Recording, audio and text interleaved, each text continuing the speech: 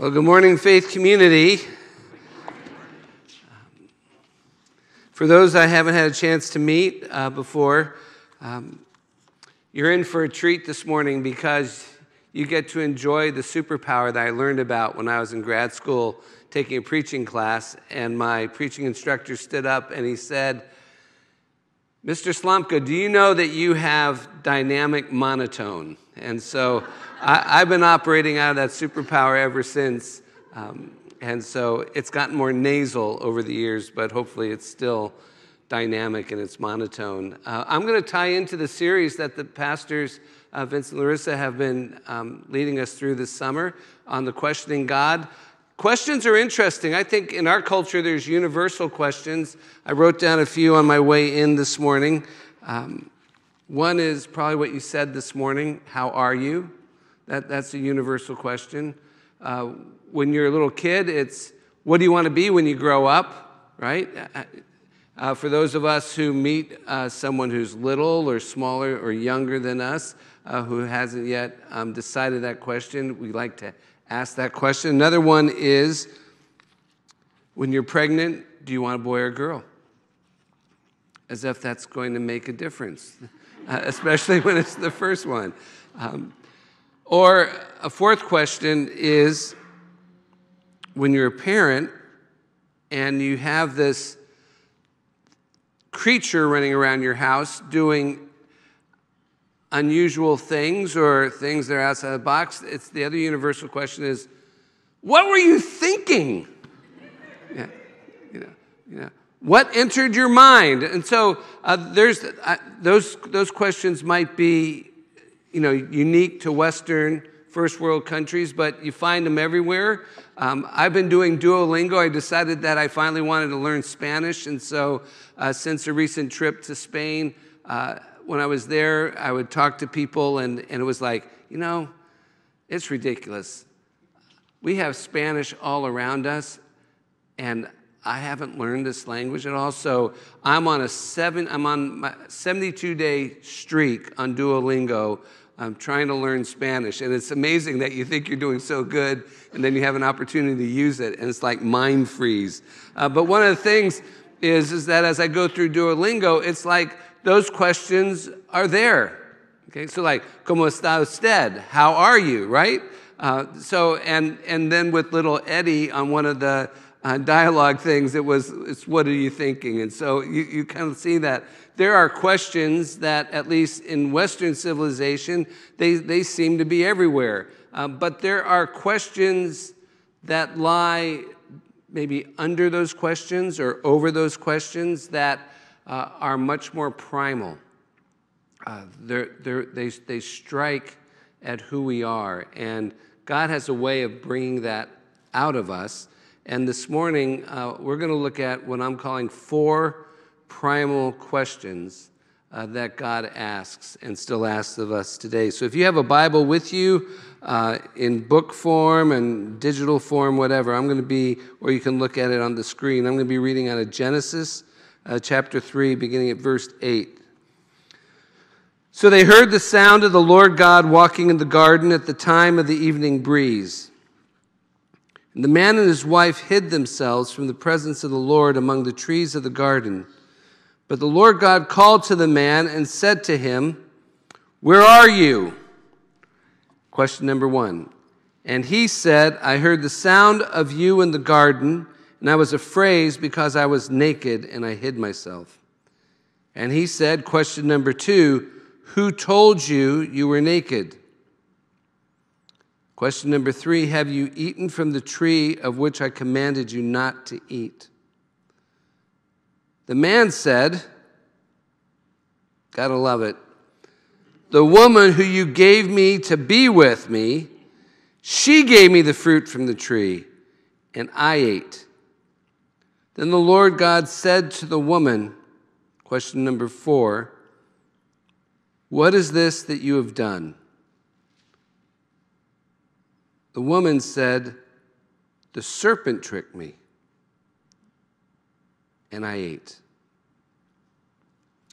So, Father, as we turn our attention to this scripture this morning,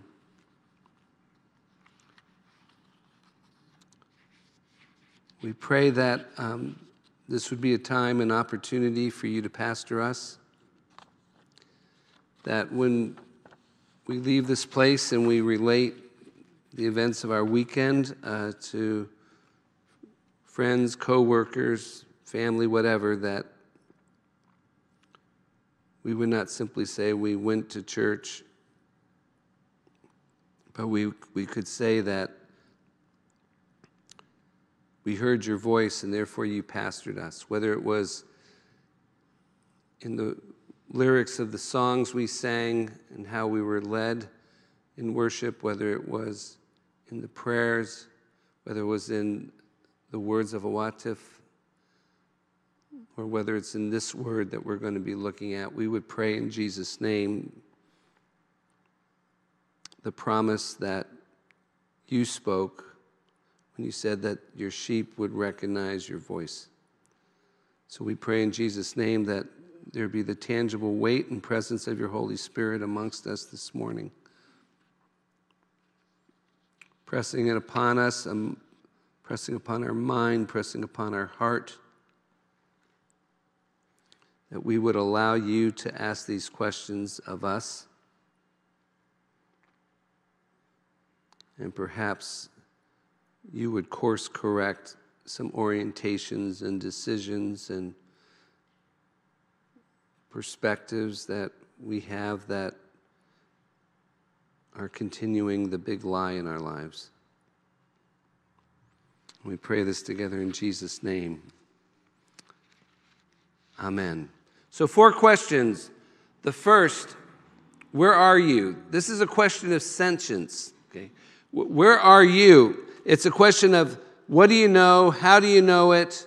Your capacity to differentiate between you and your surroundings. Sentience is not merely your capacity to suffer. Okay? Sentience involves your awareness that you have a life that's different from other people's lives. Now, I am a total dog junkie. My heart belongs to Carol and Murphy. When I leave the house on a trip, Carol knows how long I'm going to be gone for. But for Murphy, it's just, he's gone. And the way he looks at me, it's just like, I don't get that same look from Carol. It might be a sense of relief, but with Murphy, it's just like this longing, like probably I'm projecting ego into it, but it's like you look into his eyes and it's like, I'm never going to see you again. And he's a rescue dog, so we read into that he was abandoned earlier and stuff. And so it's the kind of thing where when I go on a trip, I have pictures of Carol and my kids, but when I go on a trip, I can't look at Murphy because those eyes undo me. And so, but Murphy doesn't have a lot of sentience. He can experience pain and comfort. And doing some reading on dogs, they can discern emotion, but like they don't discern time as we discern time. They don't discern consequence in a theoretical or speculative way. They don't rehearse things, I guess. You ever rehearse decisions where you think, if I do this, then maybe that person's going to say this, or I'm going to do. And so you kind of insulate yourself by what you anticipate. Dogs don't do that. Dogs live in real time. They live in the moment. They eat in the moment. They smell in the moment. They walk in the moment. But human beings, creatures called humans, we have the capacity to discern place, time, space, awareness. And so when God comes, and it's interesting that the writer of Genesis appears to be referencing that this might have been a regular routine for God, that in the cool of the day, God would walk in the garden, and so Adam and Eve could anticipate. It's kind of like when you've done something wrong as a child. My mom used to say, just you wait till your dad gets home. Okay. you're on clock time now. You kind of get on with your day, but as it gets closer to 6:15, 6:30, when Dad is going to come through those doors and get that report, you start to kind of have this sense of dread. If you know you've really crossed the line, you're busying yourself, you're trying to hide, you're wishing you could have been across the street, but now you're going to be at the house. It appears that maybe in the narrative of this saga, that Adam and Eve know when God is showing up. And so they hear him. I can remember as a kid, just even thinking about it, that I could hear the car pulling up. And then it's tick, tick, tick. I can hear the door close, tick, tick. I can hear him open the door in the house, tick, tick. I mean, it's just your anticipation. And so it is that this man and this woman, Adam and Eve, they hide.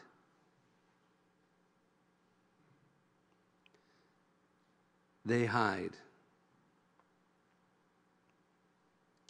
And God has to ask them, where are you? Because let's face it, if things are good at home and you feel good about your mom and dad and you think they feel good about you, you're at the door. Our dog is at the door. If he's not, something's wrong. And so it is that God asks this question of sentience. Where are you? That's a great summer question. Summer's a great time to have a book list, a watch list, a music list.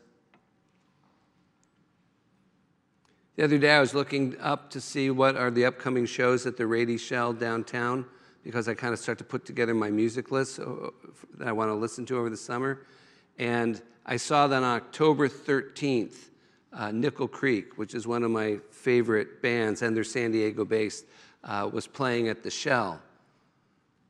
And then I thought, oh no, I've got meetings that night and I can't get out of it.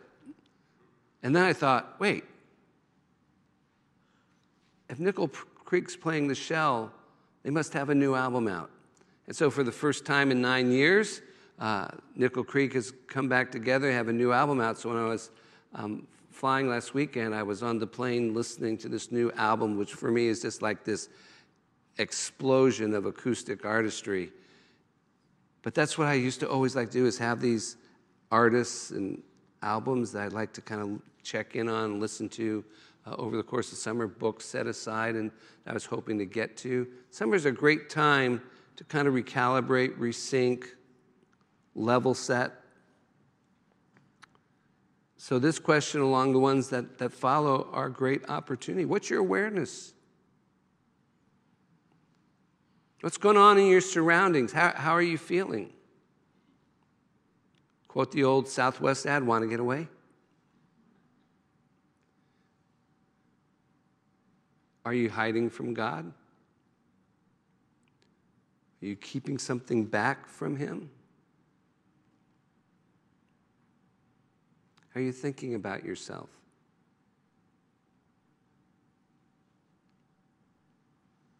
Where are you as you differentiate yourself, your life, from the relationships that you're in? Because we can hide in our relationships. We can hide in our schedules. We can hide in our busyness.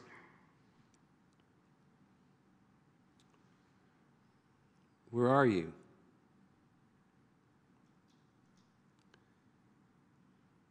Because God still comes in the cool of the day in search of us.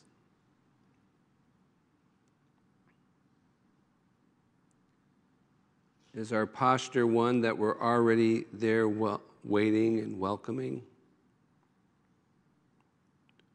Or is there something about His presence that creates fear, dread, withdrawal,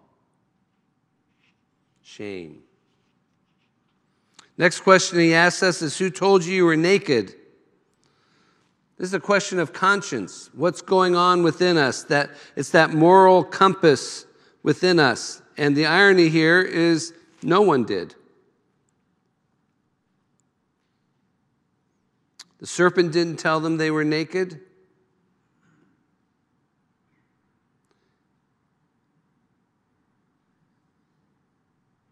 We did. In fact, in the text, Eve doesn't tell them. The awareness of their nakedness overtook them because they have new reference points in their life. New reference points that are speaking in to their soul. And what we reference influences how we think about ourselves and others. In this case, no one told them they were naked. But now there's a lie in their lives. Because nakedness here doesn't really refer to the state of their body. It refers to the state of their conscience and what that reference is producing within them. And what it's producing within them is this deep shame, vulnerability, exposure.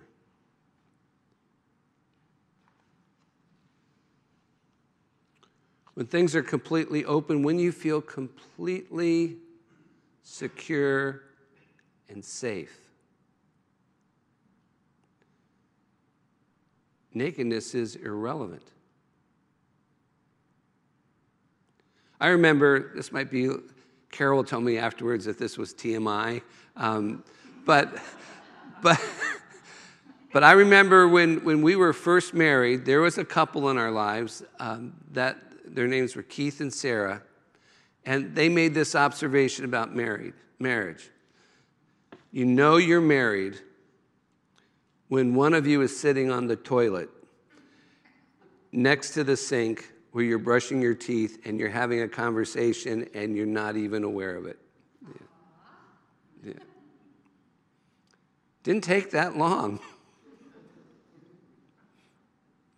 Or it's a child running around the house. What do we call it? In their birthday suit.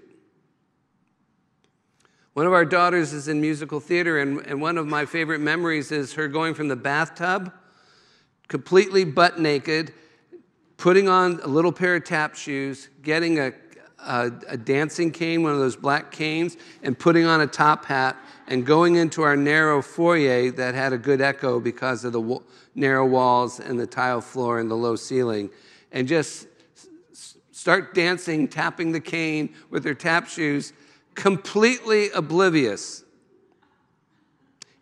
And I wish I could take a picture, but in the back of my mind, it's like, that was the days of film, so it's like this gets developed at the lab, Mark goes to jail, and all because but that's what's being unashamed looks like. Because the reference points are all safe. They're all safe.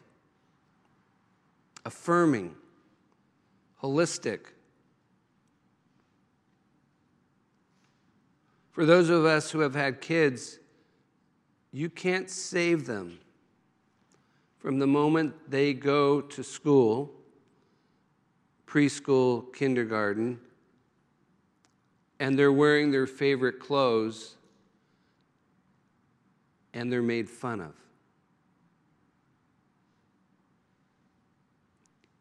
You want to save them from that. You want to protect them from it.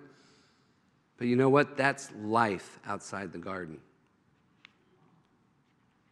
Yeah. And now, they're body shamed. They can be too skinny. They can be too large. They can wear the wrong clothes. Heck, we had a daughter that went to a middle school that had uniforms, And you think about the great thing about uniforms is what's to ridicule, right? Everybody's wearing the same thing. She got ridiculed for her socks. Because this is the area you take sentience and you combine it with conscience. And there's self-awareness that overtakes us. And they're lies. They're lies.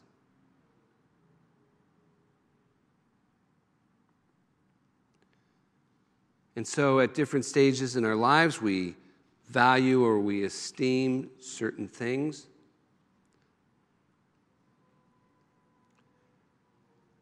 That kid that was a nerd that you mocked when you were growing up is probably a multimillionaire coder right now.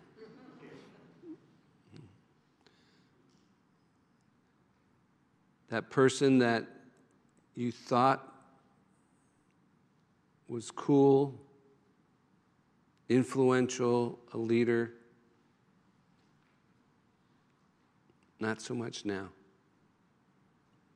Because it's all about our reference points. And so when God walks through the garden and he says, "Where are you?" The next question he says, "Who told you you were naked?" It's a question of conscience. What's infecting your conscience in how you think about yourself, how you think about others, how you differentiate yourself one from another? What are you doing out of that conscience to cover up?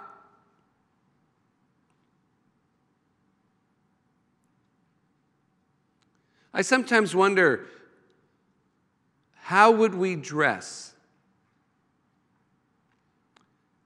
if we really thought we wouldn't be judged by our dress?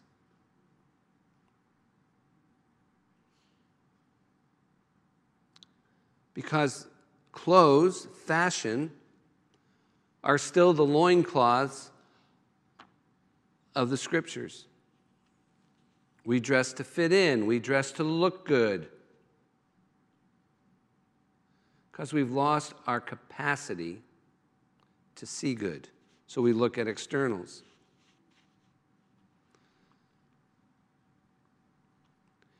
As a pastor, I struggle with it all the time. That story of the emperor's new clothes. Do you know the story? The emperor was looking for new clothes. They can't figure out anything, and they tell me he's got wonderful clothes. And anyways, I sometimes think about, man, if they only knew me for me, you'd be out of here.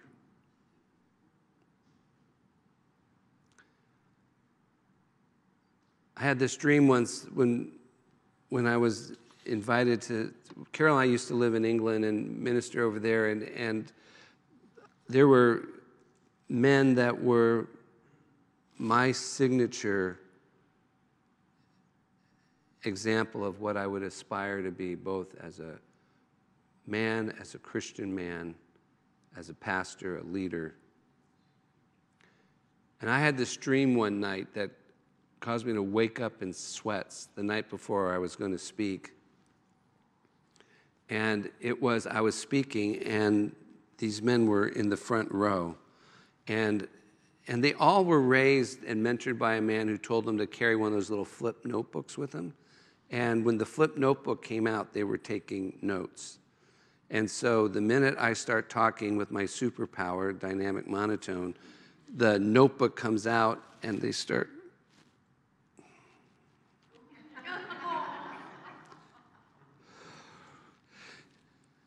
And so as they start to do this, I start breaking out in a cold sweat. You know, that one that kind of starts at the back of your neck and starts coming around and then moves down your body, and you start beating up with sweat on your forehead. And as I'm speaking, it's like, oh my gosh. And so I take off my coat. That was in the days that you wear coats and ties or clerical collars. And I take off the coat, and then they're still. So then I'm taking off my shirt, and I'm down to my undershirt, and then I'm starting to get this like panic attack, and so I start actually taking off my trousers, and at that point, I faint. And as I look up on the floor, these four men are looking over me like this. And with kind of great British understatement, they go, ugh. And they just walk away. It's like I felt in this dream, I felt so exposed. Felt so naked. When COVID hit and Pastors Larissa and Vince asked me to make a video, this was the first time in my life I have ever had to make a video consciously. And so I set up in our house and I set things up. I put some wine bottles on the kitchen counter so I had a congregation to preach to. The passage was turning water into wine, so I thought that was appropriate. And I stood next to our TV, and I was going to use that like we use the screens here in church. And I started to speak, and 15 seconds, 20 seconds into it, it was like I heard this voice say, "Cut!" And so I start again, and it was like, "Cut, no, do it again." It took like 3 hours to record a 20-minute message. And then I went upstairs, put the card into the computer to edit the video, and it was one of the worst experiences of my life. Number one, I had to look at myself. Now, we look at ourselves every day in the mirror, right? And somehow we manage to get by. And if it's a good day, it's even like, I'm not looking too bad today. This will work. But there is something about seeing yourself in a photograph or in a video where your brain doesn't get to play the same games it does in front of the mirror. And I would love to see a scientific study on how and why that is. But now I'm having to edit myself.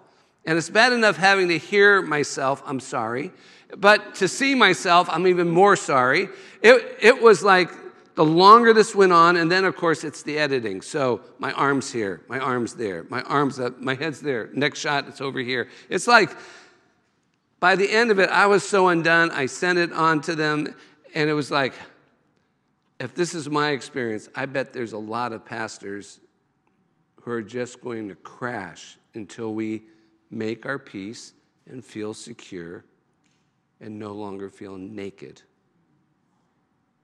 in front of the camera.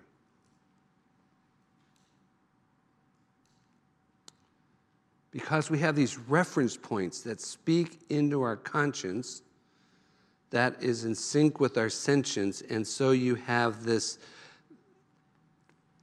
constant moving and shifting and thinking and differentiating and comparing, because that's how we find our moral center, is in balancing all of this.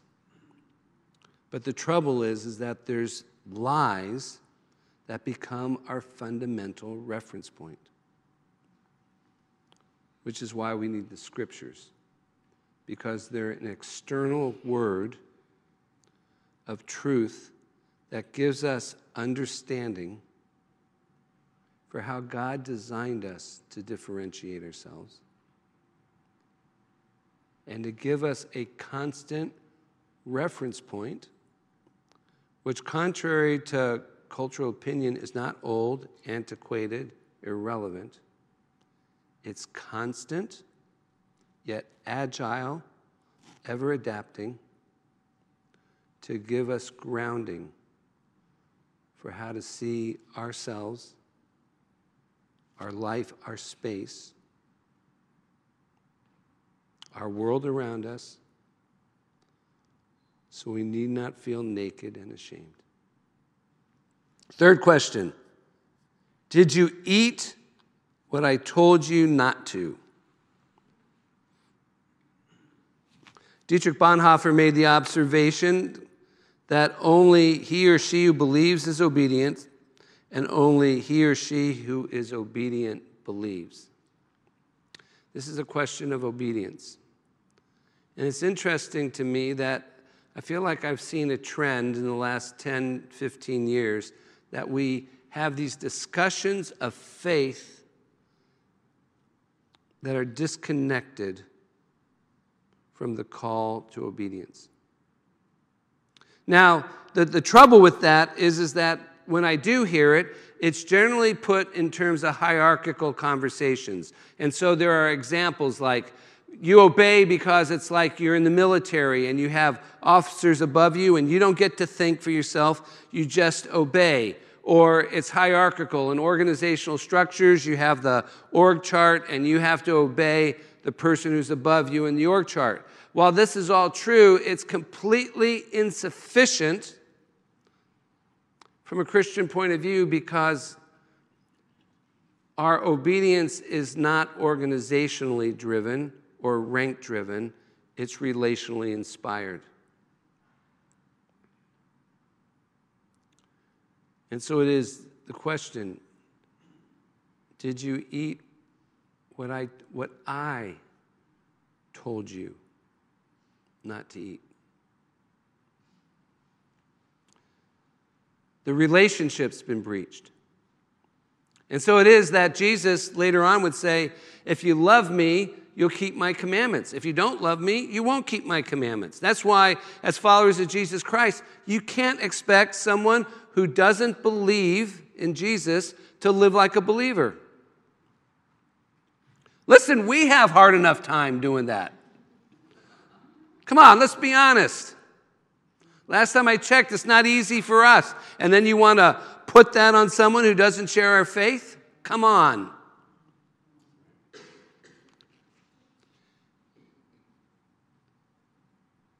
Obedience is out of relationship.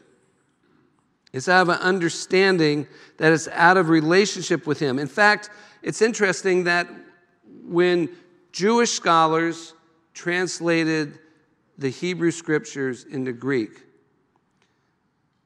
they chose words for obedience that are very different than the word that the New Testament writers used when they chose to use the word obedience. The word obedience in the New Testament has this understanding of to hear or to listen under. Okay. It's a compound word that has two roots, but it's really the understanding of a relational submission is what drives us. It's not the rank of Jesus' lordship, although He could certainly assert it. Listen, when you're the God who creates the heavens and earth, who forms all creatures, you can certainly demand obedience.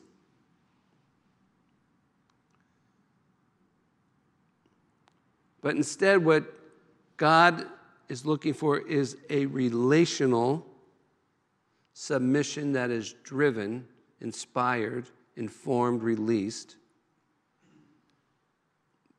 by the relationship.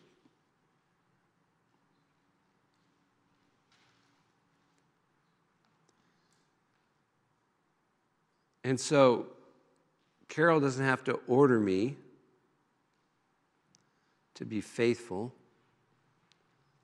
It's internally driven. It's internally driven by our marriage, by my love for her, her love for me. I don't need that commandment.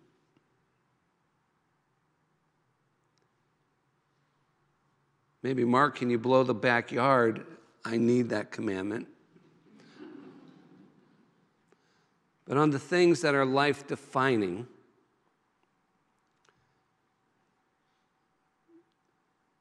our sentience, our conscience, our obedience is all driven relationally.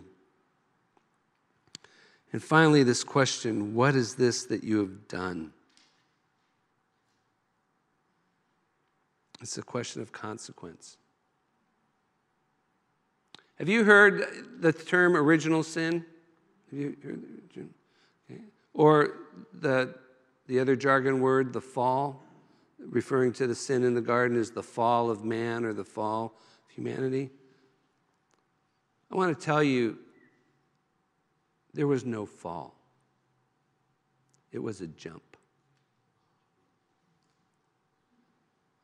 There was no fall, it was a jump. We didn't trip. We didn't slip and fall. We jumped. We jumped. And it's not original sin, it's the originality of sin. This is where the environment that every baby is born into originates. This capacity for shame and ecstasy, truth and lie, darkness and light, unity and polarization, beauty and ugliness, sacrifice and selfishness. This is its point of origin. This is ground zero. This is the space, the time in which these first creatures created by God, called humans, decided to jump. And it seems so inconsequential, but the ripple effect has been universal. It's kind of like when you're in the mountains somewhere and you're driving and it says 4% grade ahead. Okay? Meaning that the angle of ascent is 4%. And I remember as a kid growing up and you learn how to use a protractor and you look at 4% and you go, 4%? That's nothing. Until you just keep projecting that. Launch a spaceship to the moon, if it's off by less than 1.1/10 of 1%, over that 220,000-mile journey, whatever it is, it misses the moon altogether. The ripple effect from this point of origin has disastrous consequences for humanity. And so these questions, where are you? Question of sentience. Who told you? What are your reference points in life? Dear ones, the scriptures are the most sound reference point we can have. The Word of God incarnate through Christ, revealed in these words. Question of conscience. Did you eat from the tree? Question of obedience.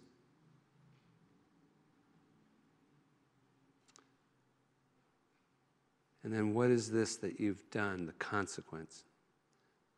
Don't be afraid to let these 4 primal questions penetrate your life.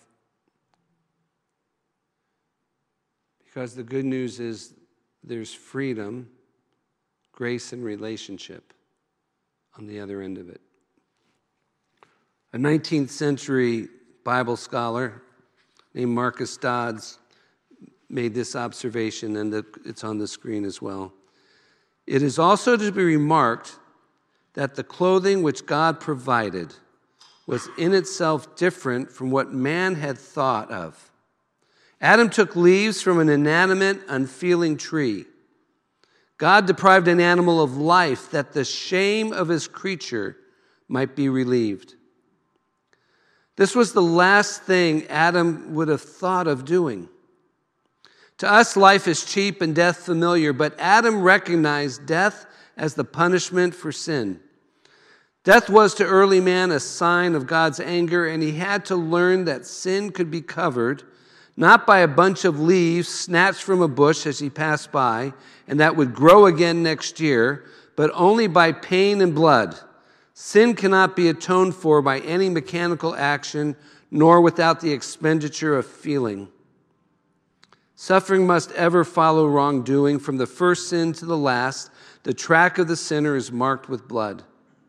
Once we have sinned, we cannot regain permanent peace of conscience, save through the pain, and this not only pain of our own. The first hint of this was given as soon as conscience was aroused in man. It was made apparent that sin was a real and deep evil, and that by no easy and cheap process could the sinner be restored. The same lesson has been written on millions of consciousness since then. Men have found that their sin reaches beyond their own life and person, that it inflicts injury and involves disturbance and distress, that it changes utterly our relation to life and to God, and that we cannot rise above its consequences save by the intervention of God himself, by an intervention which tells us of the sorrow he suffers on our account. For the chief point is that it is God who relieves man's shame. The Apostle Paul in 2 Corinthians chapter 5, verse 21 makes this statement, that God made him who knew no sin to become sin on our behalf. It's like, if this is me, I've used this illustration many times before, if this is me, and this is the burden of my sin, and this is Jesus, what Paul is saying is that God made him who knew no sin to become sin on our behalf, that we might become the righteousness of God. Who are you? Where are you? Who told you? Have you eaten? What is this that you've done or are doing? These will paralyze you relationally, spiritually, emotionally, until we surrender relationally to the one who's willing to take our sin upon themselves, that we might be restored in that relationship, and to be able to regain some freedom that is just a down payment on the liberation that will be ours forever in Christ. So, Father, you're asking us questions this morning. And what's profound about them is we can't answer for someone else. They're existential, they're focused, they're precise, they're aimed at us personally, individually. And how we answer them has great consequences for the people that are dearest to us, as well as for the community that we live in and are called to be a light towards. And so it is this morning. May the remainder of this summer be a chance to allow you to ask us these questions and to realize we can't save ourselves. We'll snatch at leaves. But in Jesus, you have paid a price that can cover us for a lifetime. Restore our relationship with you. Restore, revive, give life to our relationship with others. And so it is, if it's for the first time or the 10th or 100th or 1,000th time.